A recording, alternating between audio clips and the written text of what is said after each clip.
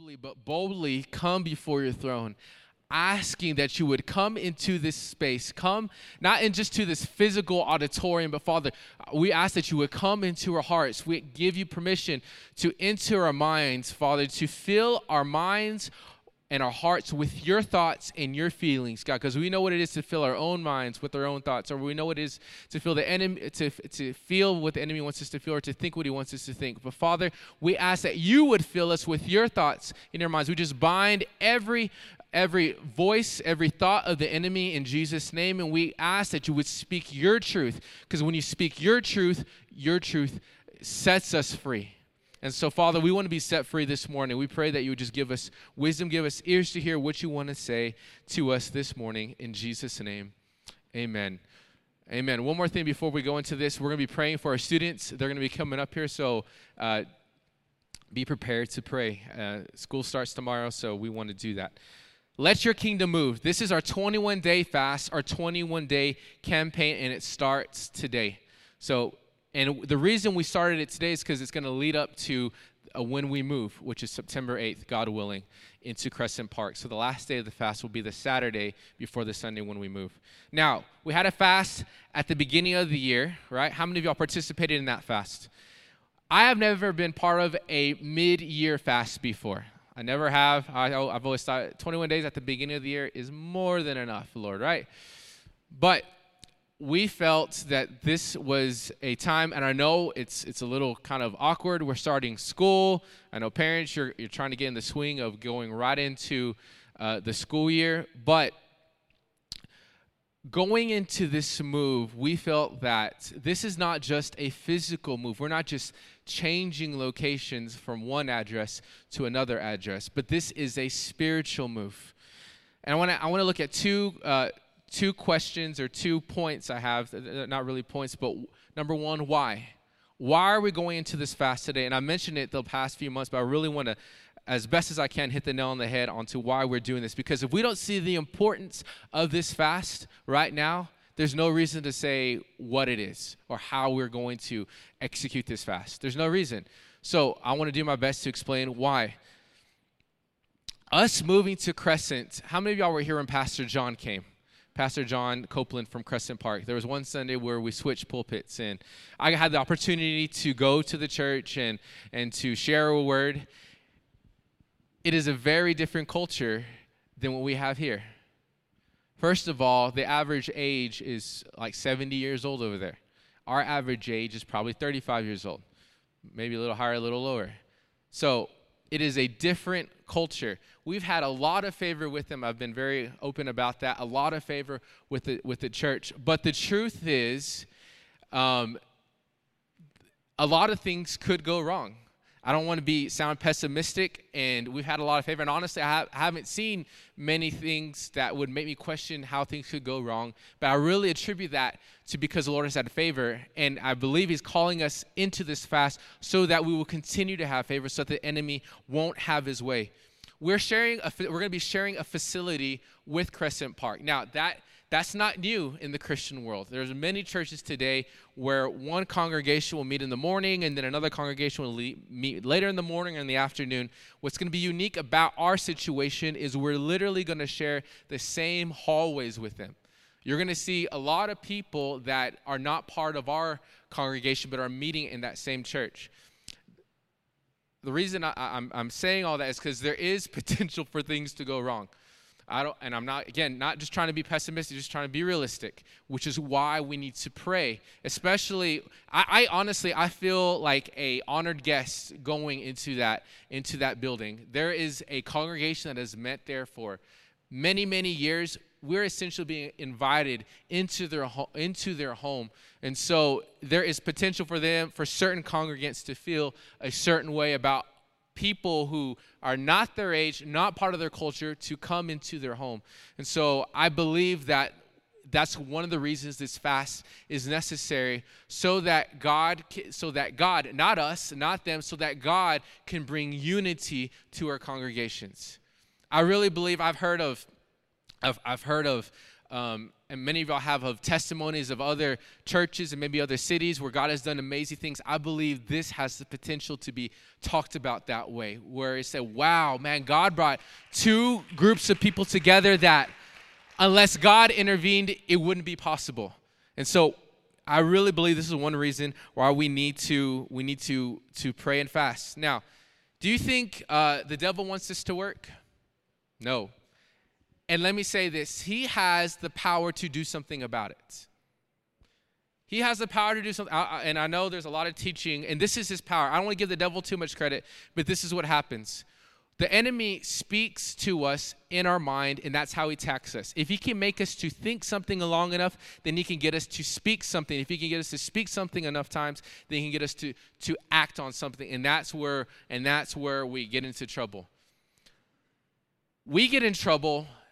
So that's his part. We get in trouble when we say, you know, I don't care to read the word. I don't care to know the difference between what God is saying and what the enemy is saying. That's on us. When we say, you know, I'll just go to church on Sunday morning. I just might pick up my Bible during the day or in the morning one time. But if we aren't actively trying to fight the enemy, aren't actively trying to renew our mind, then that's on us. But the enemy, so that's one side. But once we begin to live for the Lord, begin to renew our mind, how many of you know the enemy still fights? He still sends thoughts our way. And I know there have been plenty of times when I'm just even praying. And you ever been praying and then a thought, a temptation comes along and you're like, where the heck did that come from? Like I'm consciously sitting down, trying to open up my Bible, trying to spend some quiet moments with you, and this thought came out of nowhere. And how many of y'all have felt condemned before? Like, man, how could I be thinking that in this moment? How many of y'all know that thought did not come from you? That came from the enemy. The other day I was praying, and it was good. I was spending some time with the Lord. And this thought, the enemy reminded me of something that had happened over the weekend that he knew had the power to stop me in my tracks, in my prayer. And I was like, oh my God. And I was like, I knew that was the enemy. And I knew he wanted me to quit focusing on what God wanted me to focus on and to focus on what had happened and dwell on it and rehash the memory. And I had to fight in that moment and say, no, I'm not going to think on that and therefore derail what the Lord is wanting to do in this moment. So there is a battle. And I believe this fast is going to help us win the battle. We are fighting a spiritual battle. And unless we pray and fast, some things won't change. I don't know if you've heard of this. I don't know how many times I've mentioned it here at Kingdom, but there are generational curses. There are generational curses. How many of y'all know or are part of a family that has dealt with alcoholism in your life? It just seems like the grandfather and then the son and then the brothers and then the grandson and the granddaughters or the daughters deal with these, and you're wondering, man, that's crazy. The whole family. That is a generational curse. I've heard of a family. I was talking to a friend and they were saying all of my sisters got pregnant before they were married, and I want to be the one that changes that. To me, that is a generational curse. That's not, oh, that's just happened. No, there are curses that are put on us. How about families who have dealt with sickness and disease? It just seems like the parents dealt with this, the kids dealt with this, your kids are dealing with that. Now, there are some things that are hereditary, right? I believe that there are some things, but there are more things, but I really believe that there are more things that are not hereditary than we think, and they are generational curses. Look at Exodus 20, verse 4. This is the chapter with the 10 Commandments. I want to read this passage to illustrate the idea of there being generational curses. This is what God told Moses to tell the people. You must not make for yourself a carved image, which is an idol. Don't make an idol. And now an idol is not just a 2 foot, 3 foot, 4 foot thing that we see. An idol is anything that we give more attention, worship than God. It could be your job, it could be your kids, it could be school for your kids, it could be anything, but it's an idol. Any likeness of anything that is in heaven above, or that is in the earth beneath, or that is in the water under the earth. Verse 5. You shall not bow down to them or serve them.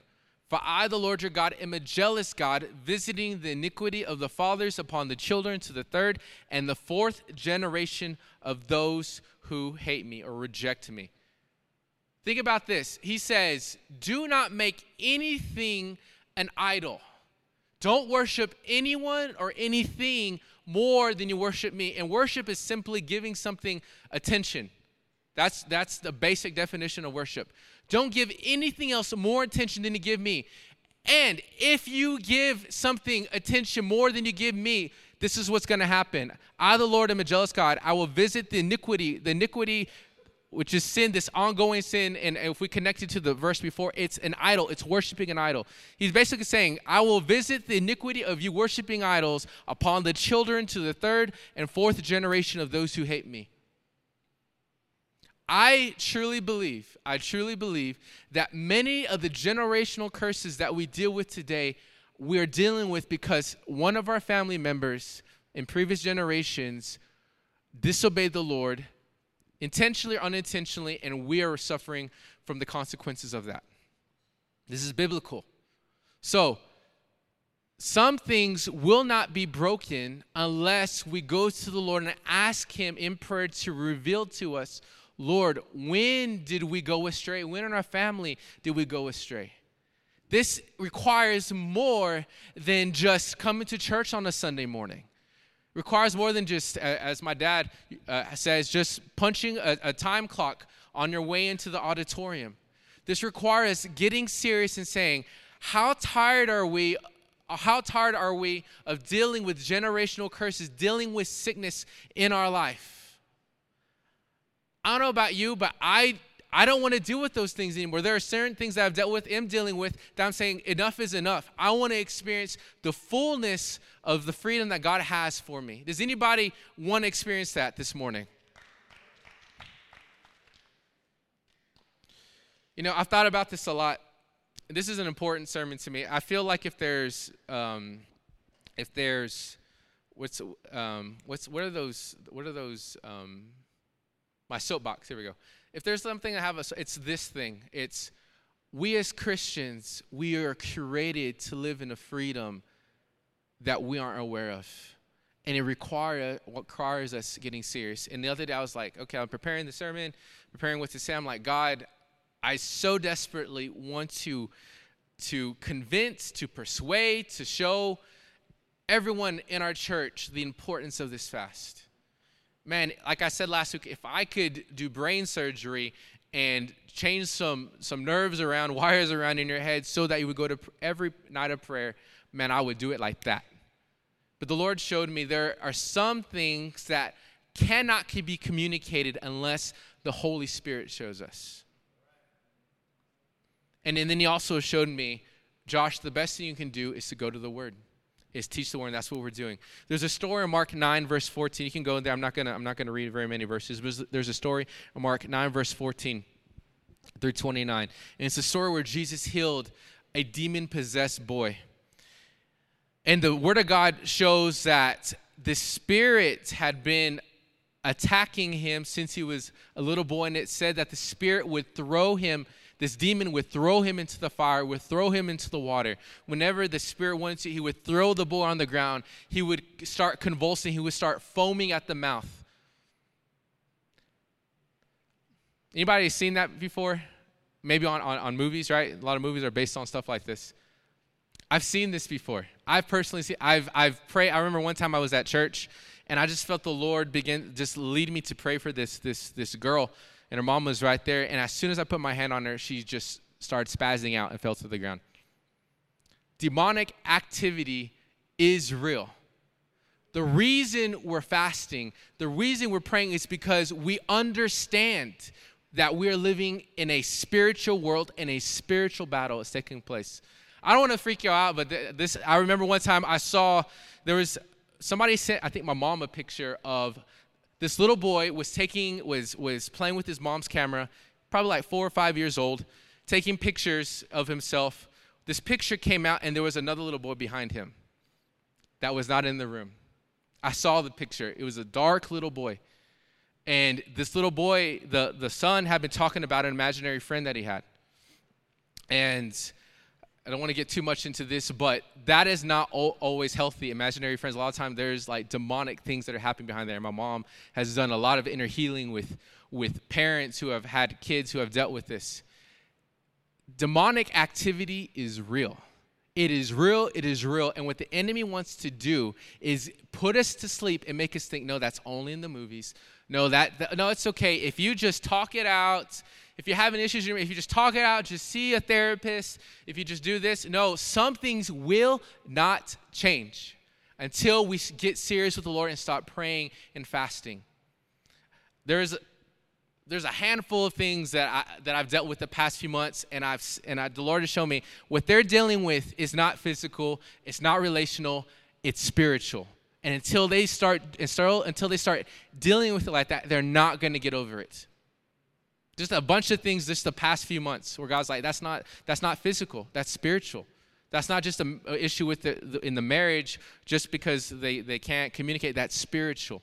And so we have to treat our walk with the Lord, this life, like what it is. It is a spiritual battle, which is one reason we're doing this 21-day fast. Now, in our fast, what we are doing, we are petitioning the Lord to stand in the gap and do something. And I want to read this quick story, and it's in Genesis 18, if you want to turn there. This is a story about how man has the ability to change God's mind. What we're doing, and this may challenge some theology, but we have the ability to influence the Lord, to ask the Lord to literally to step in and intervene on our behalf. Look at Genesis 18. This is a story of how 3 men, which if you read the story, it was the Lord and 2 angels, came to visit Abraham. And they came to visit Abraham and to tell Abraham that he was going to have a son, but then they also had business right after that. And we're going to read about what these 2 angels were going to do. Verse 16, then the men got up from their meal and looked out toward Sodom. I'm going to read from here. Then the men set out from there and they looked down toward Sodom, and Abraham went with them to set them on their way. The Lord said, shall I hide from Abraham what I'm about to do? He says, he sent off the 2 angels, and the Lord said, hey, should I keep in secret what I'm about to do, what these 2 angels are about to do? He said, Abraham is my friend. I'm going to tell him what I'm about to do. Verse 18. Seeing that Abraham shall surely become a great and mighty nation, and all the nations of the earth shall be blessed in him. Verse 19. For I have chosen him that he may command his children and his household after him to keep the way of the Lord. Skip down to verse 20. Then the Lord said, because the outcry against Sodom and Gomorrah is great, and their sin is very grave, I will go down to see whether they have done altogether according to the outcry that has come to me, and if not, I will know. Verse 22. So the man turned from there and went toward Sodom, but Abraham stood before the Lord. Basically, this is what he's saying. He's saying, I'm going to go down to Sodom. I've been looking down from heaven, and I've noticed that Sodom is a wicked, wicked city. And so I'm going to go send these men to see if they have changed their ways. And if they haven't changed their ways, I'm going to destroy the city with fire. Look at Abraham's response. Abraham said, will you indeed sweep away the righteous with the wicked? He said, there are righteous people in that city. I know my nephew's there a lot and his family. Are you going to sweep away the righteous just because the rest of the town is wicked? Verse 24. Suppose, he tells the Lord, begins to test the Lord. Suppose, God, there are 50 righteous men in this town. Will you please spare this city Sodom because there are 50 righteous people? Verse 25. And he goes on to say, God, surely you wouldn't do this. He addresses God's character and says, God, you're a good God. You're a forgiving God. Surely you wouldn't do this. Verse 26. And the Lord said, if I find in Sodom 50 righteous men in the city, 50 righteous people, I will spare the whole city. Look at that. God, Abraham changed. He was gonna destroy the city anyways, but because Abraham asked him, prayed, entreated him, and said, God, would you please spare this city if there's 50 people? God said, because you're asking me, Abraham, because I'm going to make you into a great nation, I will listen to you. Look at verse 27. Abraham answered, said, behold, I have undertaken to speak to the Lord. He says, I'm just dust and ashes. I'm nobody. I'm like a grasshopper compared to you. Verse 28. Suppose that 5 are lacking and there are only 45 righteous people. Will you destroy the city for 45 people? And he said, I will not. And God said, I will not destroy if there are 45. Next verse, 30. And then he said, oh, Lord, don't be angry with me. I know I've already asked you for 50 and if there's 45. But suppose he drops down the number. He said he's feeling confident. And he drops the number down from 45 to 30 and says, God, what if there's only 30 people? Because in the back of his head, he probably knows what God knows. There's probably not that many people, righteous people. He says, if there are 30 righteous people, we would not destroy the city. And God said, I will not do it if I find 30 righteous people. Verse 32. He keeps going. Then he said, oh, Lord, don't be angry with me. Anybody been there before? Like, Lord, I know I already asked you. I know you already said yes, but God, I need a little bit more mercy. I need a little bit more grace. He says, don't be angry with me. I will speak again just this once. He drops down from 30 to 10 people. 10 people. He says, Lord, what if only 10 are found there? Will you please not destroy Sodom for the sake of 10 people? He said, for the sake of 10 and Abraham, I won't destroy it. And then he went on his way. There's a couple takeaways from this story. First of all, your prayers can cause God to intervene. This is a perfect example. And most of y'all know the rest of the story. I'm going to say it. I'm going to finish it in just a second. But if we stop there, your prayers can cause God to intervene and change his mind about something. The second takeaway is this: God will do a lot, but he will not do everything. The end of the story is this: these angels went to Sodom and to check out the city to see if they could find 10 righteous people. Lot, which was Abraham's nephew, was there, his wife and his 2 daughters, 4, and their husbands. There were 6 people. All they needed was 4 more people to be righteous, to fear the Lord, and the city would be saved. But when the angels got there, they found that Lot had told his daughters and told his son-in-laws that they needed to leave because there wasn't 10, and the son-in-laws didn't even believe. They said, Lot, you're acting crazy. There were only 4 people righteous. Only 4 people. Moral of the story is this: God will do a lot, but he will not do everything. For God to intervene in the season that you're in the predicament that you're in, it may simply require you to get up and go to prayer and just show up. I was talking to the small groups, and we're going to be talking more about small groups last week, but I was telling the leaders, if we can just get people to show up, we'll count that as a victory, and we'll trust that the Lord will speak to them when they're at small group. God will do a lot, but he will not do everything. There are certain things that God is responsible for, but there are certain things we are responsible for.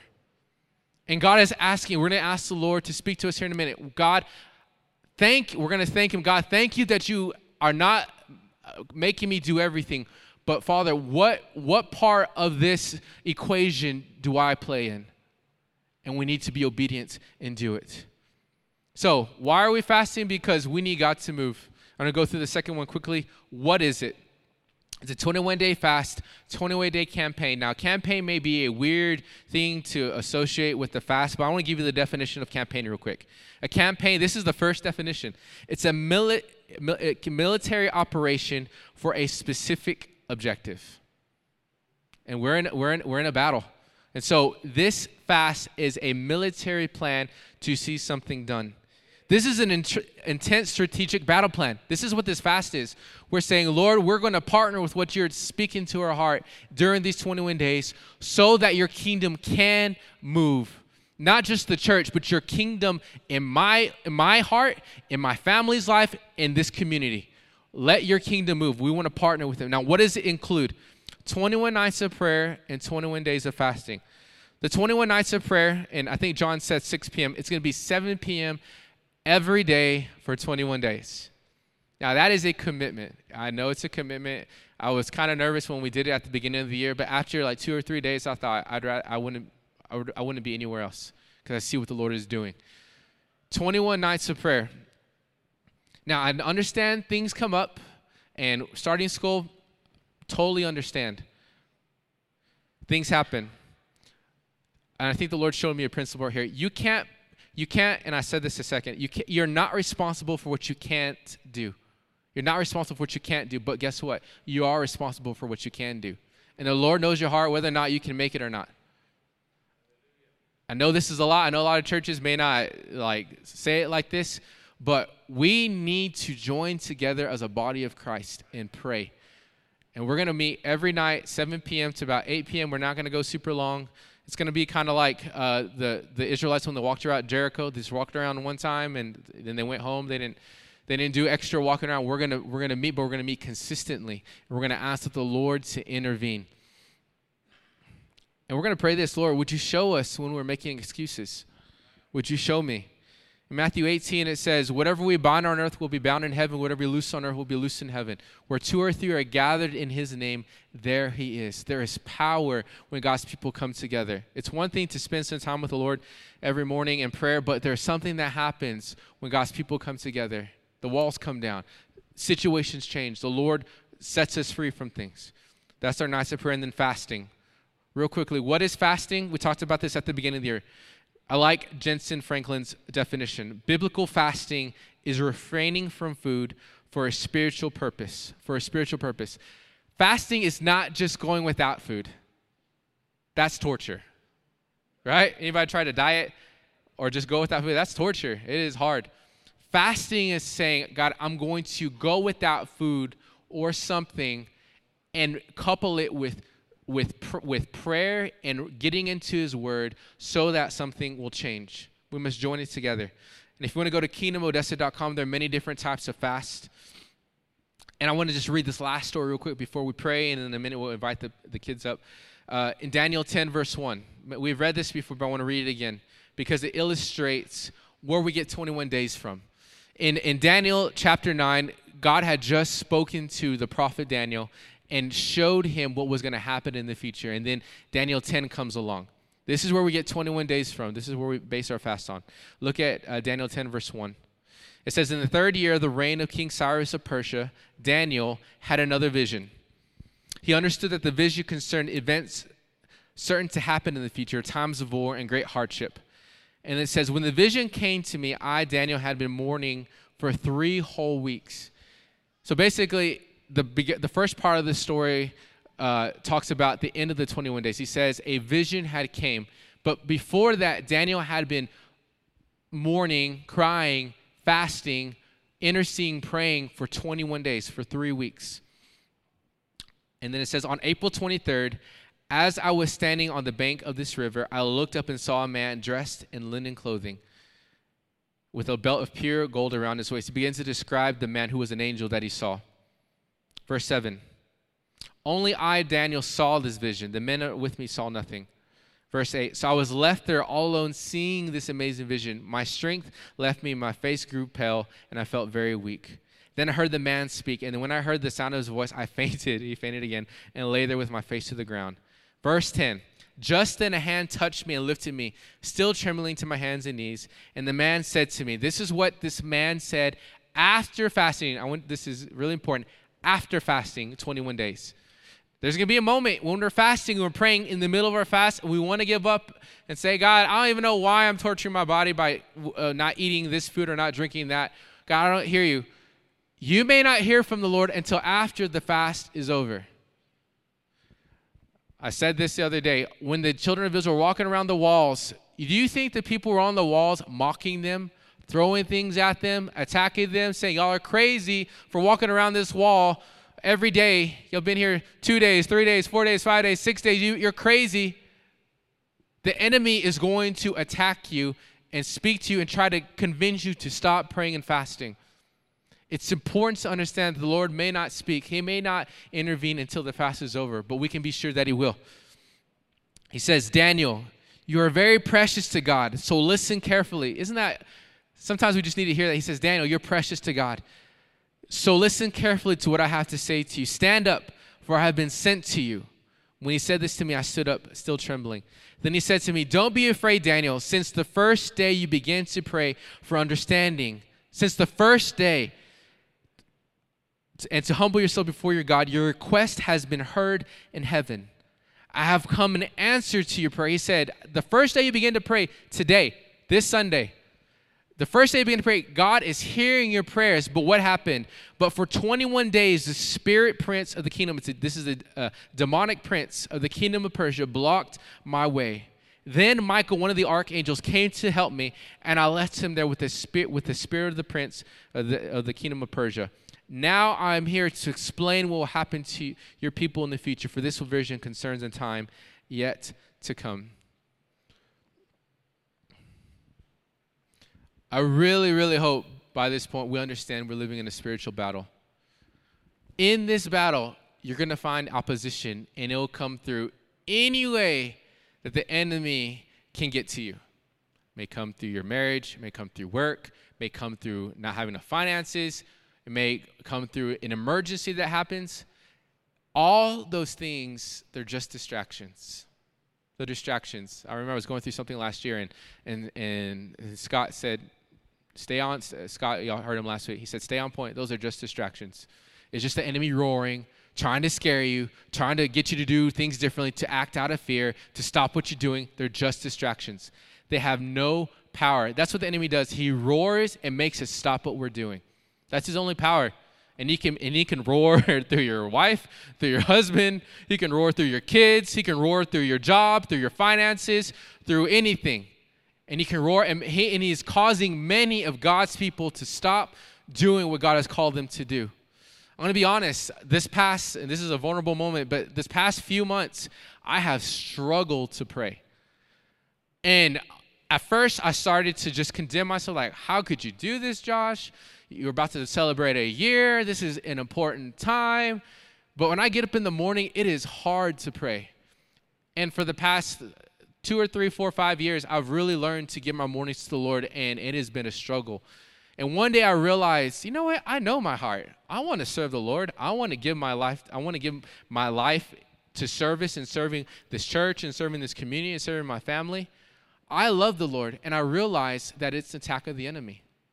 Even yesterday, even as I was preparing for the sermon, I was getting up to pray, and I didn't want to pray. I'm like, Lord, and the Lord showed me, this is why you have to fast. There's an enemy who is wanting to stop us from doing what God wants us to do and being the overcoming believers that God wants us to become. So I want to ask you, are you ready? Are you ready to fight? The fight's coming, and it's actually here. We may not just see it yet. Are you ready to fight? We will stand and fight, or we'll perish. And I don't know about you. I don't want any of our families to be another statistic. I don't want our church to be another statistic. We have to see God's kingdom established in our lives. When we do that, things will change. Let's all stand.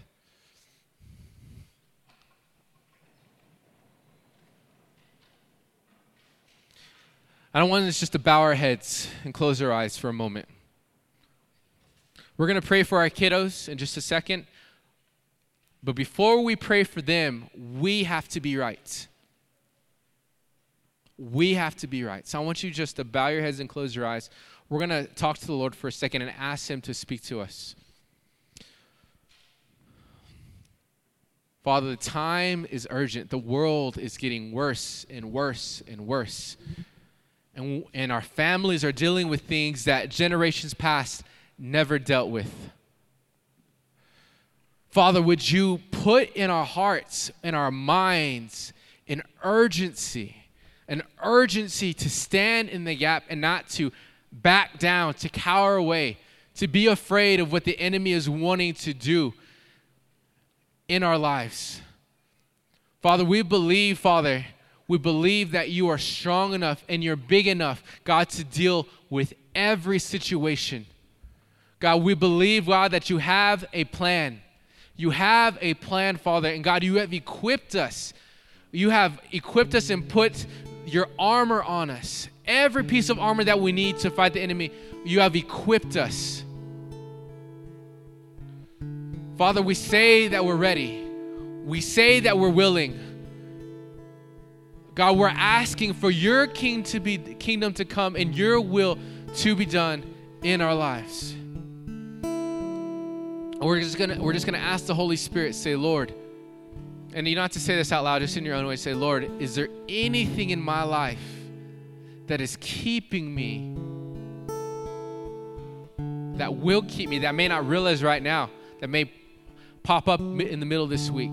Is there anything, is there a thought, is there a mindset that is keeping me from joining in this fast?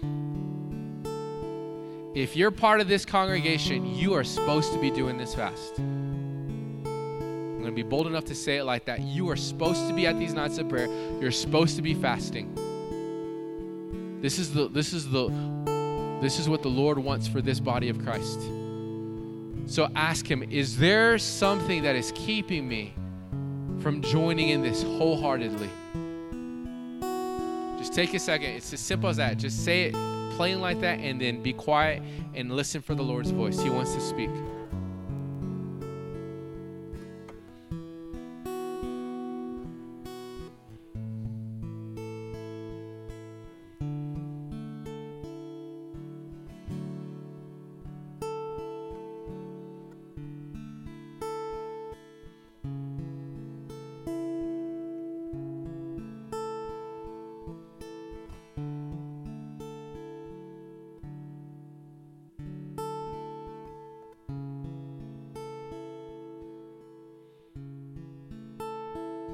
Keep your heads bowed if you would. As you ask the Lord, is there anyone the Lord has pointed out something very specific to you? Would you raise your hand high? If the Lord has pointed out something very specific as it concerns this fast, good. Don't second guess the Lord. You're going to leave here and you're going to the enemy's going to say, well, that wasn't really the Lord. That you were just it was emotion. It was probably just emotions. That is the Lord. You need to hold on to it. You need to meditate on it and say, Lord, this is you. I'm not going to second guess you. That is the Lord. We have to believe that he's speaking to us by faith, just like we do everything else. So, Father, right now, I ask that you would equip every person to hear your voice. We're going to pray one more prayer. If you've never given your life